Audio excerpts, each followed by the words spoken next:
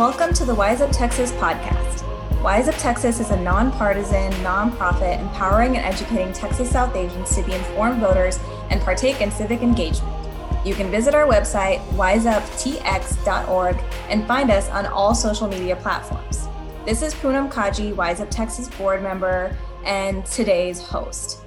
Just some important information. We're very, very close to Election Day, and we are in the middle of early voting. So please make sure you've made your plan to vote. You can visit our website, wiseuptx.org. The voter info section has tons of information, including all of our other podcast episodes, candidate profiles, and information on where to vote and wait times. So this is an incredibly useful resource for those of you who are planning your vote and helping your friends and family do the same. We have a really fun podcast interview today. We're basically huddling together as a Wise Up Texas podcast team to talk about the upcoming election and what we think might be going on as we're seeing numbers come in from early voting. So I'm really excited to have most of our podcast team here today. We've got Uzra, Zoheb, Sana, and Ariba. Do you guys want to just take a quick second and say hello, starting with Uzra? Sure. Hey, everyone. I hope you all are wising up, masking up, and voting up and down the ballot. And I'm excited to chat about what we think are going to be some interesting results from the election. This is Zoheb Qadri. Echoing what Uzra said, I hope everyone's staying safe and making sure they're going out and vote. You can still vote early until October 30th, and Election Day is slowly creeping onto us because it is November 3rd. Hey everyone, this is Sana Megani. I'm also a Wise Up board member and so excited to be here today to chat politics and election predictions with y'all. Hi everyone, this is Ariba Amir. I'm super excited to be here today. It's a strange time for everyone amid the pandemic, plus the 2020 presidential election. So I think we have a lot of interesting things to talk about. Definitely. So I'll get started kind of opening us up on the first topic, which is, we talk a lot about Election Day, but really the election season has already begun. And in many ways it started early, right? With all the mail-in voting happening in Texas, we extended early voting. We haven't made significant changes to our mail-in voting policies here. So the election's already begun, and November 3rd may not end up being the exact end either. And what I mean by that is we're in a pandemic. This isn't a normal time. A lot of states have gone out of their way to extend mail-in voting opportunities. And the way mail-in voting works is that some states won't start counting their ballots until maybe election morning or shortly before. So just so you guys know, states like Pennsylvania and Wisconsin won't start processing those votes until the morning of November 3rd. States like Michigan won't start processing until shortly before, and they've already said they probably won't have all of the votes processed until November 6th.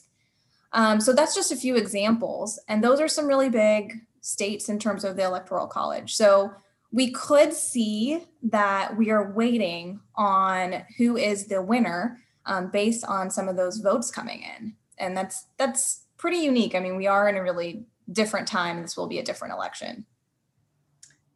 Yeah, if you don't mind me jumping in, I wanted to add that some of those states that you mentioned that won't be counting until November 3rd, those were states that were, kind of controversial in 2016, right? Like they were only by a couple thousand votes of a difference in the Hillary Clinton versus Donald Trump election. And so now that we know that they won't be counted until November 3rd and they've expanded mail-in voting, I think it's almost like more than probable that we're not going to have an end result on November 3rd, right? Because they're going to take, it's going to take time to count all of those ballots. And because they are states that, were determined by a few thousand votes. So it's definitely going to be one that everyone's going to be looking towards. Absolutely. Yeah. And I think, a lot of us probably will be staying up regardless to watch election results that night and, maybe kind of seeing if there's enough information to kind of indicate where is this election going to land. But it will be hard, and it will be the responsible thing to do to not declare a winner either for the campaigns or the media until we really know.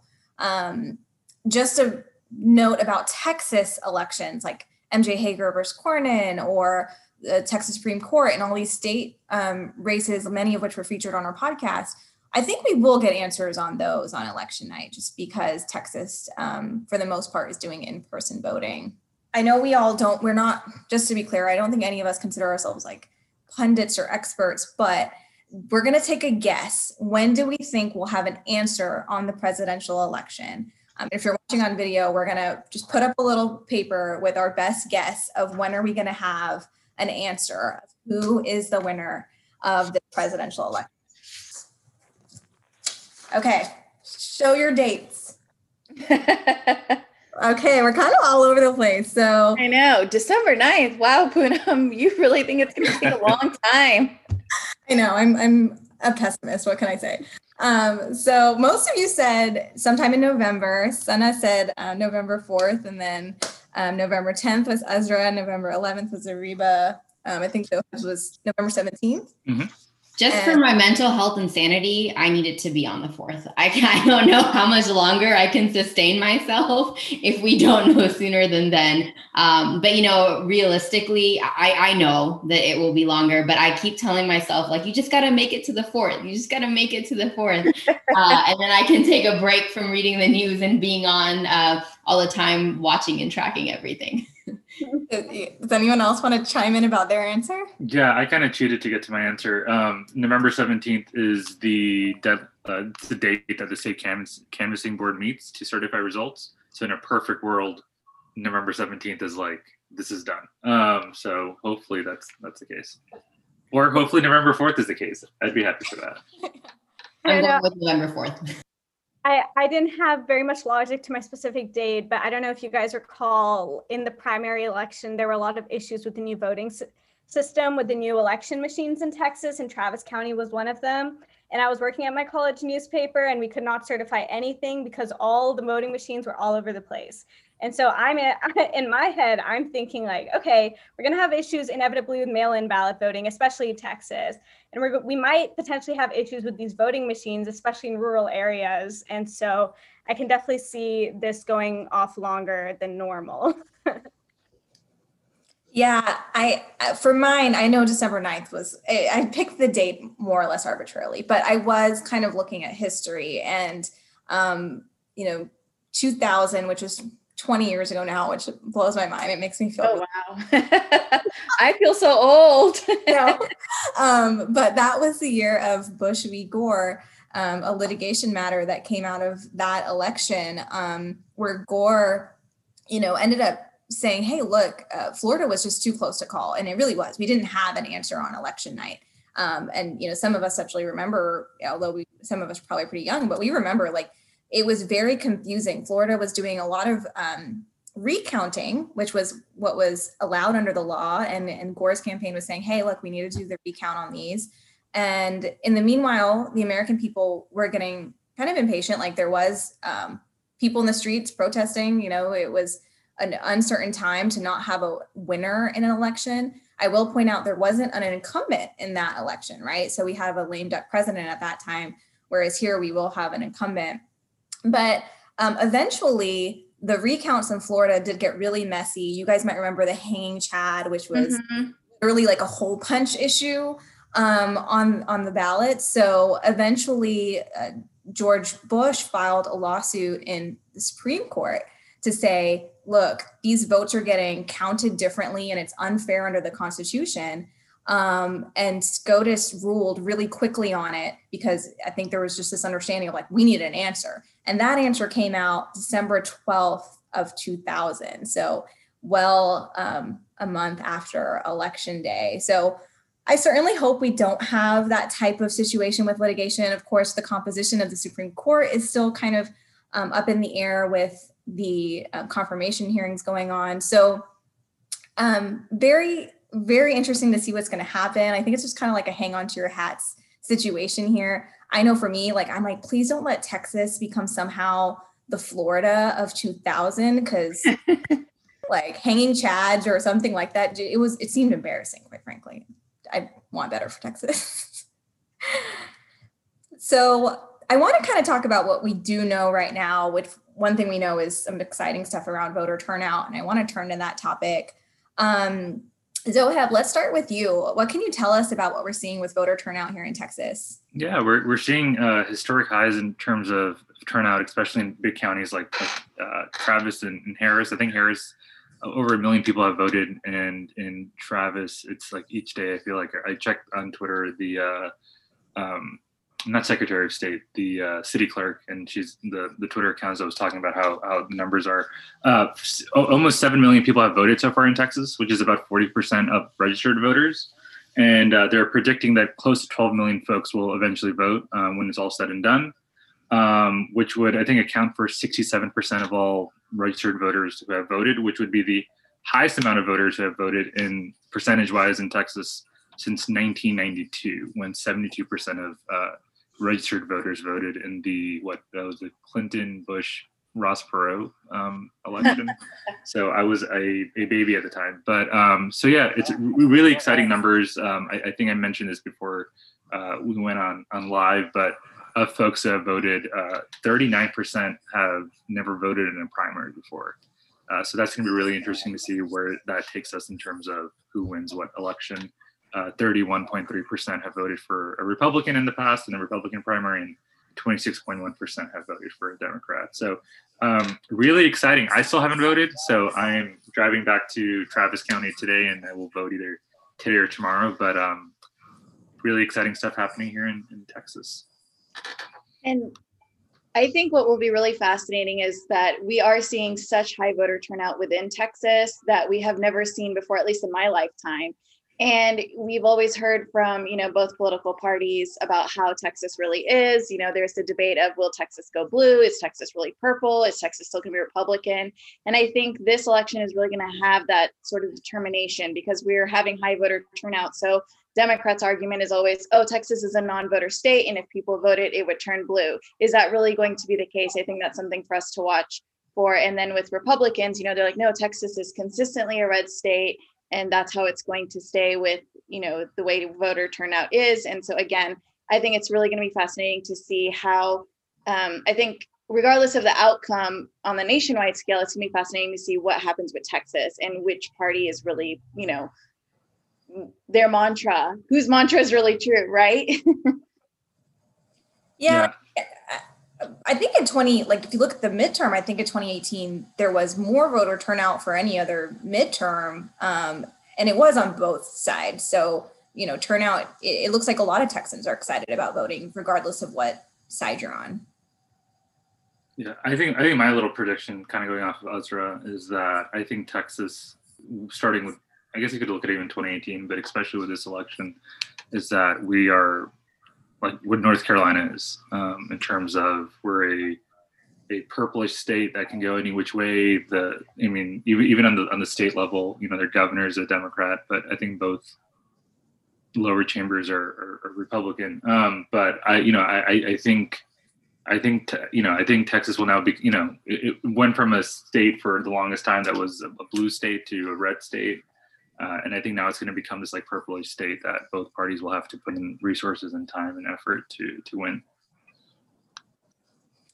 Ezra, I want to turn to you. Voter turnout and kind of the voter engagement in the South Asian community has been pretty unprecedented this year. Do you want to talk to us about that? Sure. Excuse me. So I think in terms of South Asian voter turnout, we have seen, I started this organization in 2016, and I would say in comparison to the presidential election, just the amount of people that have been accessing our site, our information, and granted it's a lot more than what we had in 2016, has been exponentially increased. We've seen a lot of people really trying to understand what they need to do to be in, take part of the voting process. We have seen so many other South Asian and AAPI orgs, pop up within Texas, whether that's for particular campaigns. We're seeing it within Biden's presidential campaign. They have South Asians for Biden, they have Indians for Biden, Pakistanis for Biden, Bangladeshis for Biden. And I'm not necessarily sure if, we've seen that on the Trump side of the campaign, but we do know that there is a Indians for Trump, and there are some Muslims for Trump as well. So we're seeing some of that catering to the different factions, like whether religious or geopolitical within the South Asian community, which I think has been interesting. And I know we were discussing this a little bit earlier before we went live, and Sana had mentioned something really great about this is the first time we've seen South Asians, kind of divide, and I'm not thinking divide is the correct word, but we know that it's not just South Asians as an umbrella. Like they're talking about Pakistanis, Bangladeshis, Indians, just everybody as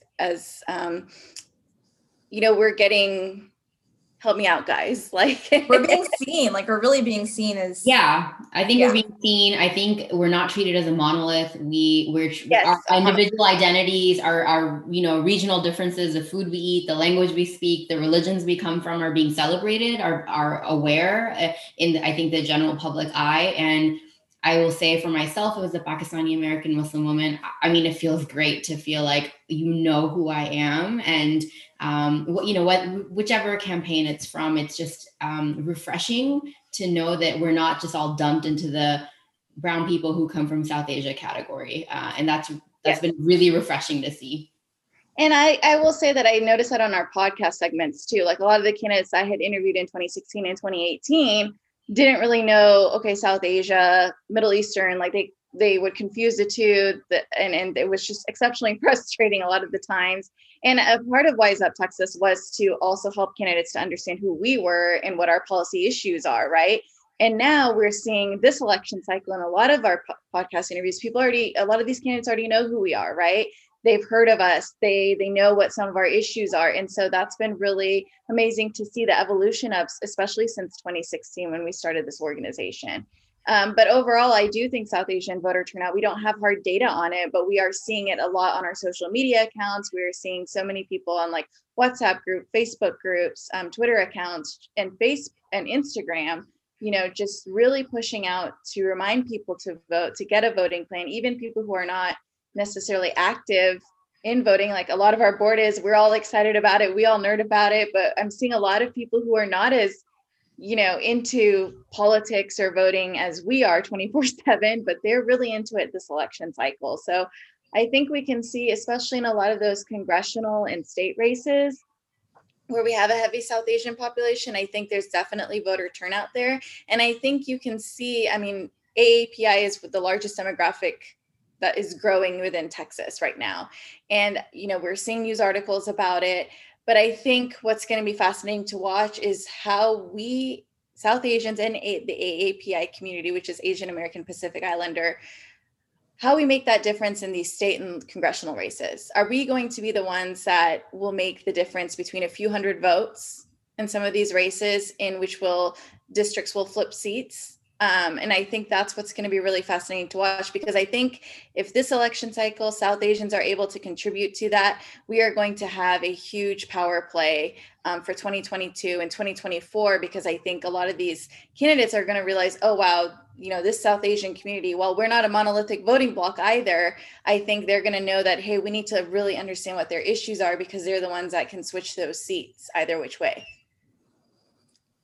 Yeah, it's really great, Ezra. I just wanted to make one quick point here. You said something that, got me thinking about so many more of our community members, our older and younger, are getting so engaged and active and talking. I've seen it in my own family. But I want to say, I just want to take a moment and say that I think that is also happening not because this, as many people call it, is the most consequential election of our lifetime, or there are many Asian American issues that might be on the ballot that we're considering. But I also want to say that what we saw in terms of the social, political, and racial uprising over the summer caused many of us as South Asians to kind of withdraw and reflect and kind of take those things we were seeing on the streets back to our families. And I think the natural progression after, well, this is happening in our community is, well, what do we do about it? And where do we fall on it? And I think so those conversations, those hard conversations you may have had with your aunties and uncles and nanas and nannies may have now resulted in getting more people engaged and excited about voting wherever you fall on the spectrum, but at least you're thinking about it. And I do want to give credit to, I think, our younger listeners or those who were very involved in social and political activism over the course of the summer for making those hard conversations with your family members happen. And a shout out for all of you who helped your family members register to vote and translated it all for them, because it is possible for so many people in our community to get involved because of those of us in our families who said, I'm going to be the one who's going to make a list and call everyone. I'm going to be the one who's going to have that awkward conversation at my next, dinner party, virtual dinner party, maybe. Yeah, and the thing is registering to vote in Texas is not easy, right? We don't have online voter registration. You have to literally print out, fill out the form online. And let's say you don't have a computer or internet, that's also another hurdle to overcome. And I specifically remember the night before the voter registration deadline, because everything had to be postmarked by October 5th. I was on the phone with my family members at 1 a.m. and also like trying to feed my child. And I was like, and I have a newborn, and I was like, why is registering to vote more difficult than feeding my newborn child? I hope that's something that gets resolved in the upcoming legislative session. But yeah, it's just, again, like Asena said, kudos to all of our listeners and everybody out there that really pushed to get everyone registered to vote, because registering to vote people in Texas is not the easiest.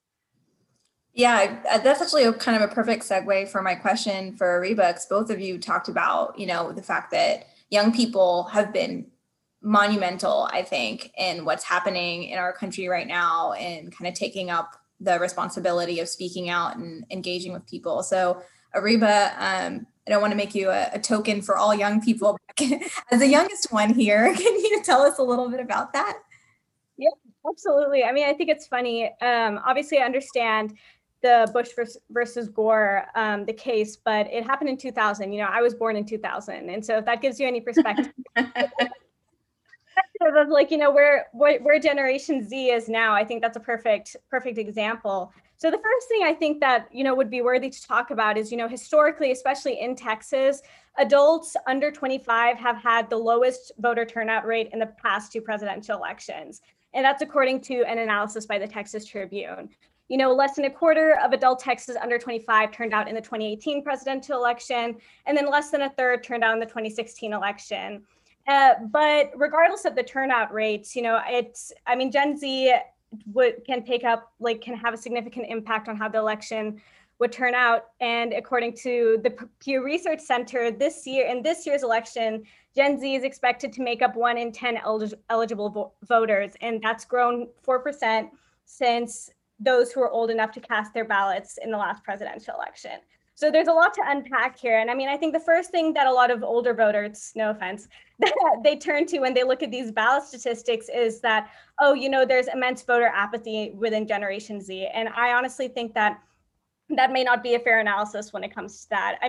It's really funny for me because in the 2016 presidential election, I was 16. I was not able to vote, but I was covering for my high school newspaper, like what Generation Z thought about the election. And one of the hurdles I found was that, Generation Z, they were, especially 16-year-olds, getting all their information off of social media. And that led for wide misinformation spread. And I think all of us remember how 2016 election, like how that came out in the news. And then, the next thing that, as I went to college, I realized that another big issue, especially when it comes to college students, now we're all in college voting age. Another huge issue is that, when you're on college campuses, not a lot of them have polling stations. So that's another hurdle to get through. And that was another hurdle we saw in the primary. Especially in Texas. And now this time we're seeing another issue for college students and those younger adult Texans that, there's a lot of college students, including myself, who aren't on Texas. So we're heavily relying on either absentee ballot voting policies, or we have to make the effort to re-register where we currently reside in the pandemic. And so there's just kind of three things that are compounding in themselves that are, in my opinion, they're bars against getting that Generation Z vote that is so critical to this election.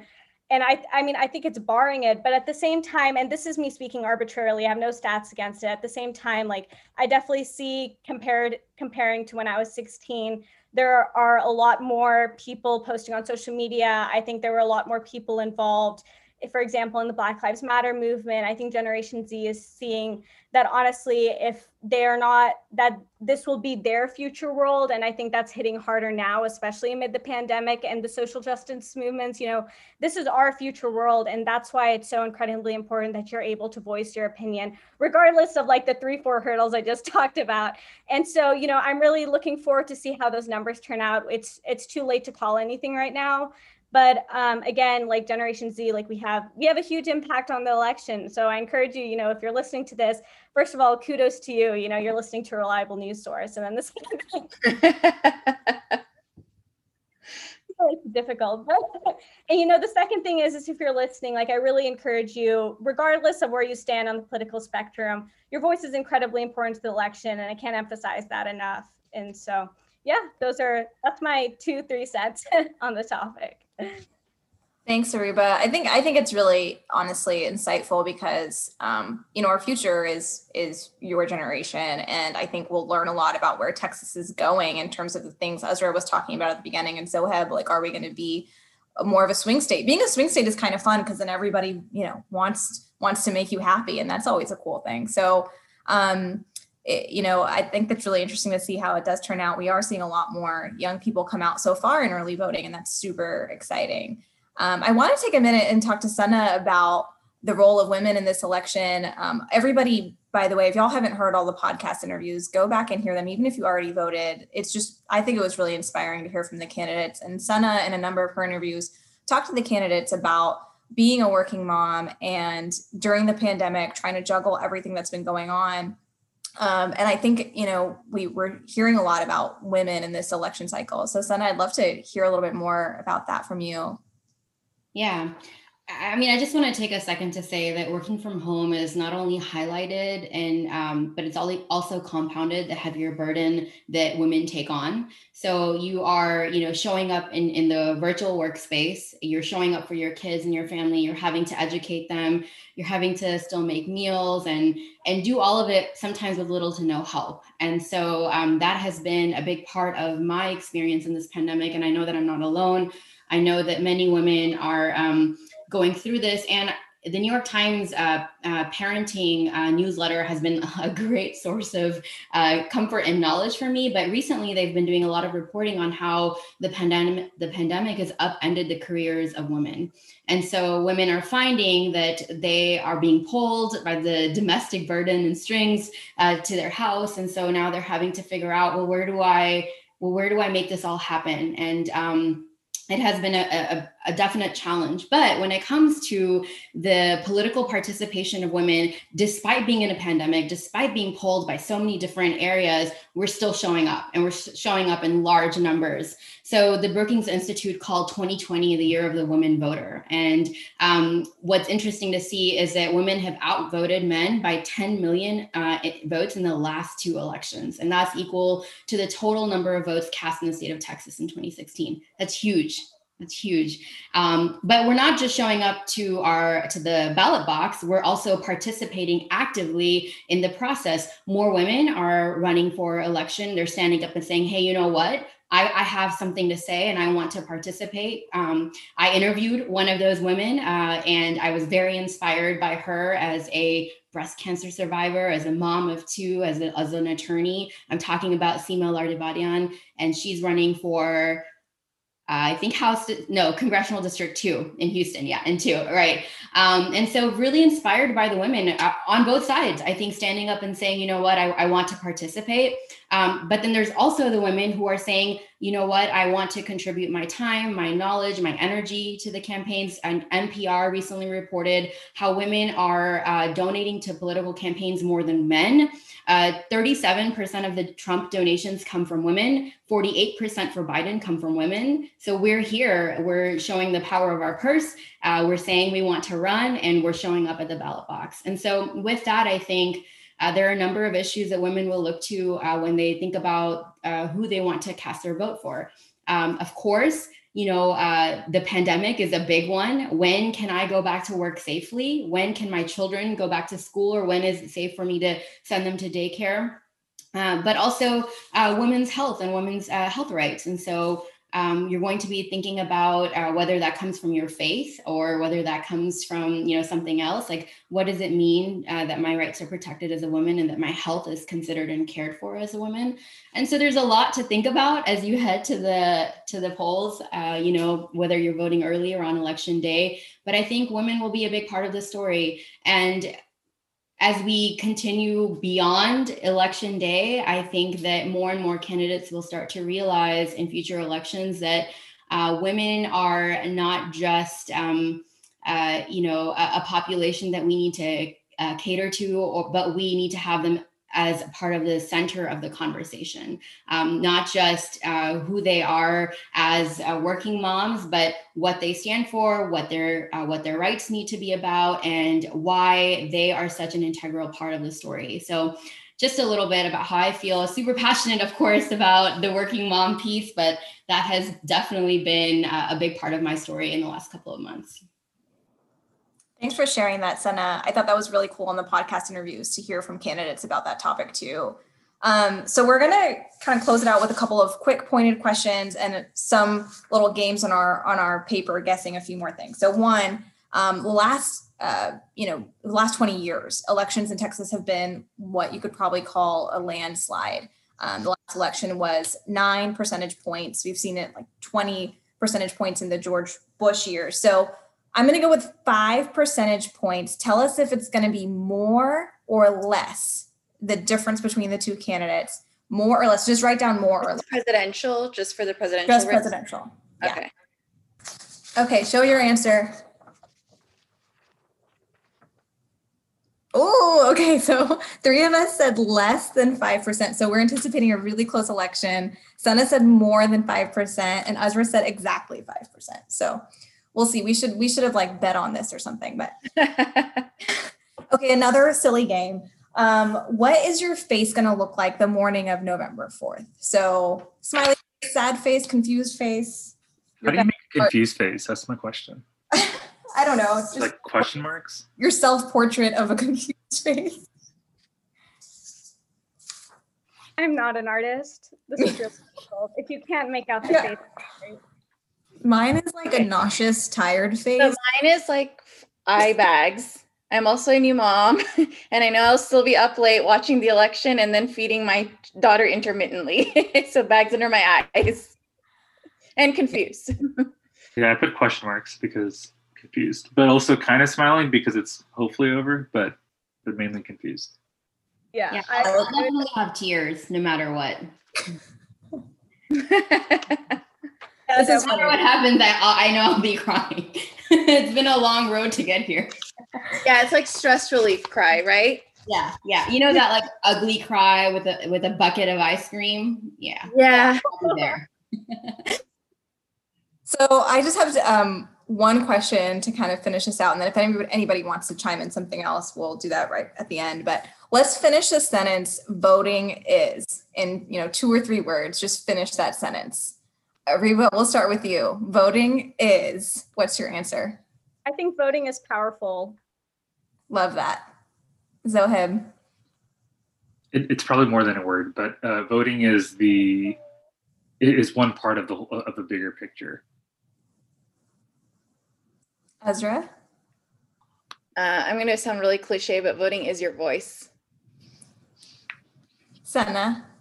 I'm going to say it like the Desi mom that I've become. Voting is your duty. Love that. That was so good.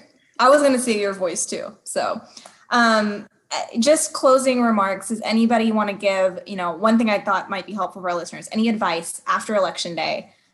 What is your one little bit of advice? Or after this election is over, I should say, one little bit of advice. Yeah, I guess it goes back to voting is question that you just asked. That stay active. Regardless of your political affiliation, there's still a session in Texas in 2021. There's local elections in 2021, depending on where you live in Texas. Folks are already starting to, contemplate whether they're going to run in 2022. And then on top of that, there's just a lot of things in terms of activism, right? Making sure that, future elections, it's easier to vote for folks or to register to vote for folks. things just going on in certain communities, whether the BLM movement or women's rights or whatever it may be. So yeah, my advice would be, election day, like celebrate it, depending on what side of the aisle you're on. And then after that, just, get ready to continue to do, the good work.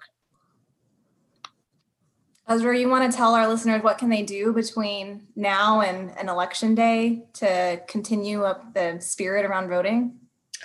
Sure. I think regardless of which political party you adhere to, you can phone bank. I think that's a great way to I feel like a lot of people have been phone banking and feeling involved, or text banking. There's people that are writing postcards as well, and that, is being sent to people who don't necessarily vote or turn out to vote. And I think pushing everyone to get out to vote, even posting on your social media, like when everybody keeps seeing it and they're not really into voting, they may be kind of peer pressured to go vote. So definitely, push voting, take people with you to the polls, like text your friends and neighbors. I'm that annoying person, and my friends can attest to it. I sit there and text every single person on my phone, and I'm like, hey, have you voted? Have you registered to vote? What are you doing for voting? What's your voting plan? I am definitely that person. And I know that a majority of my friends don't respond at all. And so I will say that initially I used to feel really downcast about it. And I would tell my husband, and I was like, I know they think I'm annoying, but this is so important. But it's really fascinating because while people don't respond to my text messages, they will come back to me later being like, hey, thanks for reminding me to vote. I did register. I did go vote. And so you may not get the responses you want, but don't feel discouraged by it. Just keep pushing it, It doesn't matter how annoying you are, because it's really important for us to have our voices heard. And so, that's what I would like to say, to push for everyone to do before Election Day, and kind of to go, I know Zohaib answered the previous question, but I do want to say is even after Election Day, please hold your politicians accountable. Even the ones that you liked and you voted for, that doesn't mean they're always going to pass policies that are great for you or your community. And so I'm just saying, and then if there are those that you don't like that ended up coming into office, but always hold your politicians accountable after the election. Thanks for that. Well, I really am glad we could get together and talk about our election predictions. Like I said at the outset, we're not experts, but we're all very passionate citizens, and we hope that some of the information we shared is helpful. We'll definitely be probably doing a recap of the election after on a podcast interview among us, and then stay tuned. The podcast will be back in 2021. We'll keep doing the work after this election cycle, but we need our listeners and followers to do the same with us. So that is our interview for today. A reminder that you can still continue early voting through October 30th. And then if you need to, go out on Election Day and get it done. Help your friends and family make their voting plan. Visit the Wise Up Texas website to learn about how to do that. Wise Up Texas is a nonpartisan and nonprofit organization, but we welcome interviews with candidates and political leaders who want to speak to our South Asian followers. Wise Up Texas does not endorse any candidates or political party. You can find a recording of this podcast on podcast platforms like Spotify and Apple Podcasts, and select episodes will air on Radio Azad. Thanks for listening. Get educated, get wiser, and start giving a hoot with Wise Up Texas.